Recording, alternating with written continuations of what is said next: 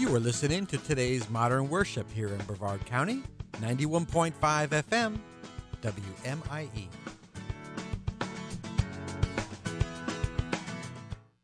You have tuned in to the Make Your Day Count broadcast with Pastor Errol Beckford, Senior Pastor of Celebration Tabernacle Church, President of Celebration Marketplace Ministries, and author of Make Life Work in a Fast-Paced World. And here's Pastor Beckford. Welcome to Thursday morning. Yes. Make your day count. You know, yesterday, I almost, when you were going on, I said, preach it, sister. You better preach. I was just enjoying the program. I want to save my seat. Preach it, sister. You better preach. The word of God is good and is good to us. Yes, it's exciting. You got to have a joy, beloved. Yes. The joy of the Lord is your strength. Yes. Do not let the devil rob your joy. Yes, and he told the ones that multiplied their talents, he said, enter into the joy of the Lord. There's joy in the Lord. There's joy in serving God. And the enemy, his work is to mask the joy found in serving God. The enemy works to make it think that it's a burden to serve God, or it's too hard for us to understand, or it's too much for us to do. That's the enemy's work. But the word of God says to enter into the joy of the Lord. He wants to rob us of the joy by making us think that this thing called Christianity is so deep. Oh, man, it's deep. You got to go around with a long face and act sanctimonious and holy and down. No, my friend, I have the righteousness of Jesus Christ. I don't try to be righteous. I don't try to be holy. I just receive it. Right. And walk it out. That's all. I am walking in the power of the Holy Spirit. I'm walking in the Word of God. Yes. That's all I do. Yes. So I don't try to hack this thing, because I have no righteousness of my own. And the Bible says all my righteousness is filthy rags. I hope we're setting somebody free out there. Yes. Don't try to work this thing. It's not by work. It's by grace. Yes. It's not by work. It's by what? Grace. It's not by might. It's not by power, but it's by his Spirit. Let his righteousness flows through you. Yes. And when it flows through you, it will break you. It will break every yoke. Yes. Stop blocking it. It says, let this mind be in you, which is also in Christ Jesus. Let means to allow. It's available unto you. Let it flow. Let God arise and his enemies be scattered. Let God arise. Give him permission. Give him access to your life on today. Go enjoy this day. Yes. Let it overflow. Yes. Walk in your workplace with a smile on your face. Yep. Light up the room. Let it know a Christian enter. Yes. Let it know that a child of God just enter. Whatever darkness was in there, it has to go. Because you enter. Yes. Darkness must flee. Yes. The darkness cannot comprehend the light. And you are a carrier of the light. And those teachers who are going to teach, light up your classroom this morning. Yes. Let that joy just flow through your classroom. Doesn't matter how those kids come to school, they might wake up on the wrong side.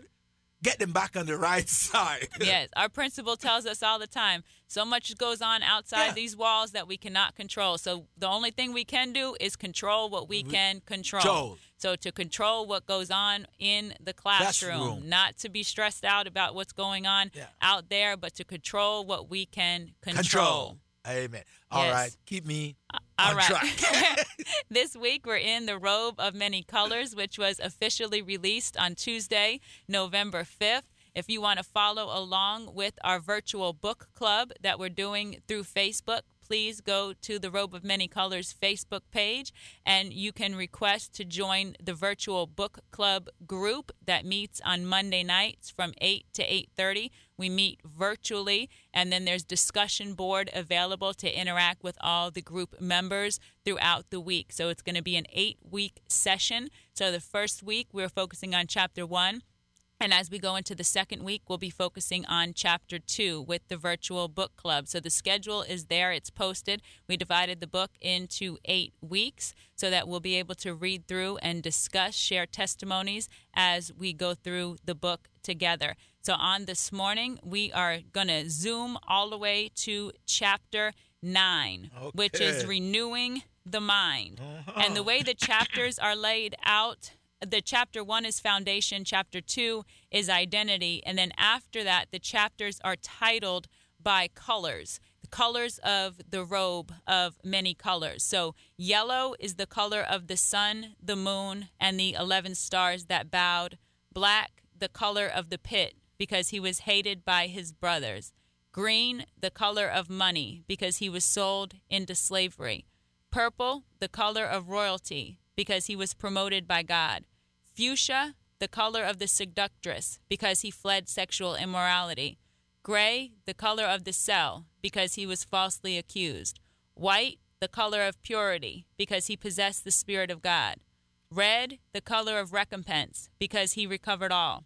And gold, the color of splendor, representing the goodness of Goshen. So those are the frameworks for each chapter. And then we have subheadings under each chapter with practical, relevant teaching. So the life of Joseph, it's the framework for the book. And then we share different things like what we are going to share today. So the subheading we're on chapter 9, white, the color of purity, because he possessed the Spirit of God. And we're under the subheading to choose a pure mind. That's where it's at. Choose a pure mind. So Pastor likes to say all the time, a quality decision. A quality decision. So we must make a quality decision to choose a pure mind. With a corrupt mind comes terror of every sort. A corrupt mind constantly questions the intentions of others. It meditates on every possible scenario to negate ideas, opportunities, relationships, etc. It plots to reject authority in word and deed. So that is the corrupt mind. That's the fruit of the corrupt mind. You know what? I look at your book and go through it. Chapter 9, worded all. Chapter 9 of this book, worded all. I encourage our listeners, every Make Your Day Count listeners, to grab a hold of this book. There's fresh word, a relevant word, a now word, a word that fits our life. Yes. You know, sometimes we listen to sermons, right? But they're so deep. It relates so much about the next life that it has no spiritual application now. It missed the point because Jesus always talk about what? The here and now. Right. A farmer went to sow seed. The kingdom of heaven is like unto this. The kingdom of heaven is like unto this. The kingdom of God is like unto this. Yes. Things they understood. Still relevant. How to live out your life here on this earth. Yes. Because we're in the earth realm. And that's what this book has done. It's given us practical example and teaching from the word of God. Yes. How to live out our life. Have a pure mind. Yes. If my mind is messed up, forget it. So in Joseph's life, he exhibited purity. Yeah. A corrupt mind would have justified giving up or revolting against authority. Imagine if Joseph operated in the corrupt mind. Yeah. Because he had plenty of reasons. To be mad. He had plenty of reasons to go off. He had plenty of reasons to revolt. He had many opportunities when he could have used his power and he could have twisted it and he could have went another way, but he did not because he chose a pure mind. You know, so a corrupt mind would have justified giving up or revolting against authority or working toward unjust gain. Joseph didn't do any of these things because he chose purity. And in Titus chapter 1, verse 15 through 16, to the pure, all things are pure. But to those who are defiled and unbelieving, nothing is pure. You better preach right now. But even their mind and conscience are defiled. I'm going to read that part again. Yeah. To the pure, all things are pure. That's why some people, you can't offend them. It doesn't matter what you say to them. You can't offend them or get a reaction from them, because to the pure, all things are pure. And they don't see the offense in what's being said, because their mind is pure. But then you got other people, you give them a compliment and they think that you're trying to come at them. What is that person trying to get from me now? What do you want? I didn't want nothing. I just...